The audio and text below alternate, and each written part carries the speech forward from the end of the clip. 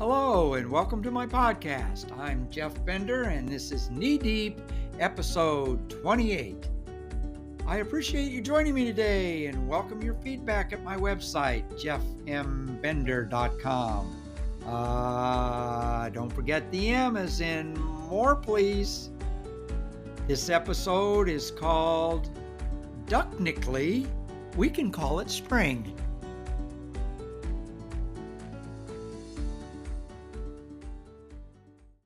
To the extent that nature sounds are soothing to most humans, three in particular stand out, says Florence Williams in her book, The Nature Fix.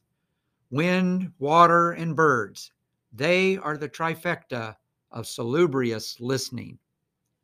In the Midwest, as our winter tries to let go of its ego, we are teased with spring days that are still irritable, cold, and blustery. It's a windy season and a challenging time to put on the sailing gear and head out for the first time on the water. In college, when I was on the sailing team, our regattas began in the spring and we battled some gusty conditions, but oh man, did it make you feel alive. When the sun begins to feel a hair warmer outside around here, we welcome two members to our family back home, two mallard ducks we've named Maude and Claude. Veering off from the flock in early March, our married mallard couple flutters down to our Airbnb and settles on our pond for spring break. Seeing them lets us know that warmer days are on the way. A couple of 100 feet up, I'm not sure how Maude and Claude ever spot our little pond. After all, the Neon Bender Hotel sign fizzled out in 1997. Somehow, though, through the miracle of migration, the mallard couple finds us. They swoop in for a couple weeks, sleep in amongst our pine needles, and use our pond as their private jacuzzi. Really, though, they don't stop for the free breakfast. They stop because they're part of our family, our people. And even though we know Maude and Claude are coming, like we know spring will, we are always surprised and delighted when they arrive. All winter long, I go out to the pond as the sun is coming up, look at our koi fish that have been anesthetized by the Arctic cold, and turn on the waterfall. Those mornings, my breath comes out as silky fog and dissipates over the pond's chunky ice, and I linger in my slippers to say a prayer for someone who doesn't have the warmth of a home to run back into. Then Maude and Claude arrive on the scene. One moment, I'm turning on the filter at 7 o'clock, minding my own business, watching the waterfall spill out on the pond. The next moment I look up, and there's a duck looking at me like a preacher. "What's going on, Brother Bender?" Claude sings out, adding a quack. "Holy duckbill! Claude, is that you? Where'd you come from?" I gasped. "Ha! Got you, didn't I? I love doing that. Did I surprise you?" says Claude. Yeah, you did. You do that every year, you old drake. Where's Maude? And how long you been paddling around out there waiting to scare me?" "Oh, we've been up and at 'em since about dawn, Mr. Blender. Maude warmed up our pond coffee about 6 o'clock this morning. Maude, you there? Come out and say hi to Mr. Blunder." Putting in her steps on her Stairmaster water dyne, I see the faint rustle of Maude's paddling feet from just behind the irises as she sounds off a greeting. Quack, quack. "How was your flight?" I asked Claude. "You must be exhausted." "Oh gosh, the flight was good, but the flock acted terrible on the way in.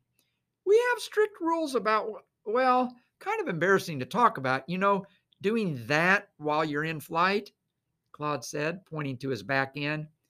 "We've had some complaints." "Oh, is that so? Keeping yourself regular is important, though. I get that," I sympathize. Paddling up closer, Claude adds, "Well, some of the younger ducks like to drop the big white torpedo when they're flying, engage in some dirty bombing. But down below it ain't so funny, I'm told."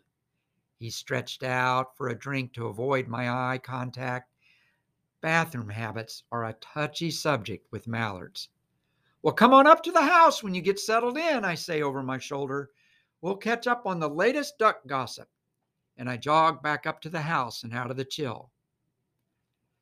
Later in the day, after lounging around the pond, Maude and Claude waddle up to our porch to take in low tea and some corn crumbs, the traditional snack for southern mallards. They both have a little extra gleam in their eyes, and their flirtations are beginning to be obvious. Scooting up near Claude, Maude tells us they are thinking of starting another new family this spring. This will be the 14th one we've started in 14 years, Maude says. Ducks, as it turns out, are very open with their feelings when it comes to intimacy. Okay, so I thought I'd warn you, Mr. Fender, that Maude and I will be pretty busy in your backyard today. Like, that kind of busy? I've got a little extra float in my boat, and I've got our honeymoon suite set up out there by the pond. And Maude has spent all day ruffling up her tail feathers, and whoa, baby, would you look at those highlights? Maude shyly grins. We are thinking about going for maybe 10 chicks this year. That'll be a new record, adds Claude. Maude flings her head back and lets out a long warble. You wish there, Mr. Stud Ducky. You keep bringing me those corn kernels every morning, and I might surprise you. Oh, Maude, I love it when you talk. Okay, then, I pipe in quickly. We're glad you all feel so comfortable here, but oh my, would you look at that? I redirected. I think I just saw my first mosquito of the year. Well, I'll be a root seller's pushcart, my wife pipes in. I think it is a mosquito. Oh my, I'm so sorry, Mr. and Mrs. Splendid. Seems we've been a little too forward, haven't we? It's just that we think of you guys here in Evans Patch as part of our family. All year long, we hang out with the flock, but there's a lot of skittery gossip across our lake. Nothing worse than a flock of mallards cackling about the price of duck oil in China.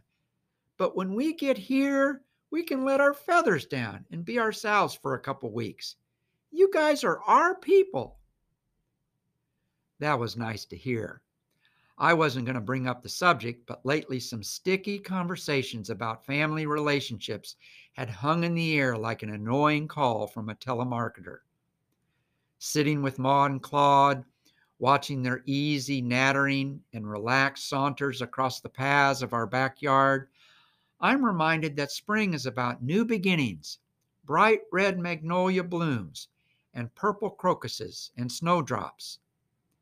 Underneath, plant life wakes up, undulates, squirming to get out, and crawls forth like green fingers across my new mulch. I'm glad to be raking up the last of the dead leaves and looking out upon some clean, emotional landscaping. One romantic male duck proudly struts about and reveals its brilliant green neck, while his better half, the one he declared his for life, stays close by checking out his advances. It's a time for everyone to crack open a can of less complicated and share it with what feels like good, with what feels like family, and with what feels like our people. Maude and Claude excuse themselves and get up to wander back out to our pond. They are simple folks and haven't lost sight of what's important. They aren't trying to be the smartest duck in the room. They don't brag about their kids or spend a lot of time looking at their own reflection in the pond. They are just people, part of our people. A couple of ducks who patiently wait all winter to say hello to the brand new signs of life, inviting us back to days of longer sunlight and the playful sounds of their new family of 9 or 10 or maybe even 11. We are part of the duck parade this spring, watching a line of fuzzy orangish chicks and celebrating with our busy new parents who don't feel like company. They are our people, and it is spring. Thanks for joining me for this episode of the podcast. Please subscribe so you receive notifications of future episodes. I look forward to wading in knee-deep with you next week.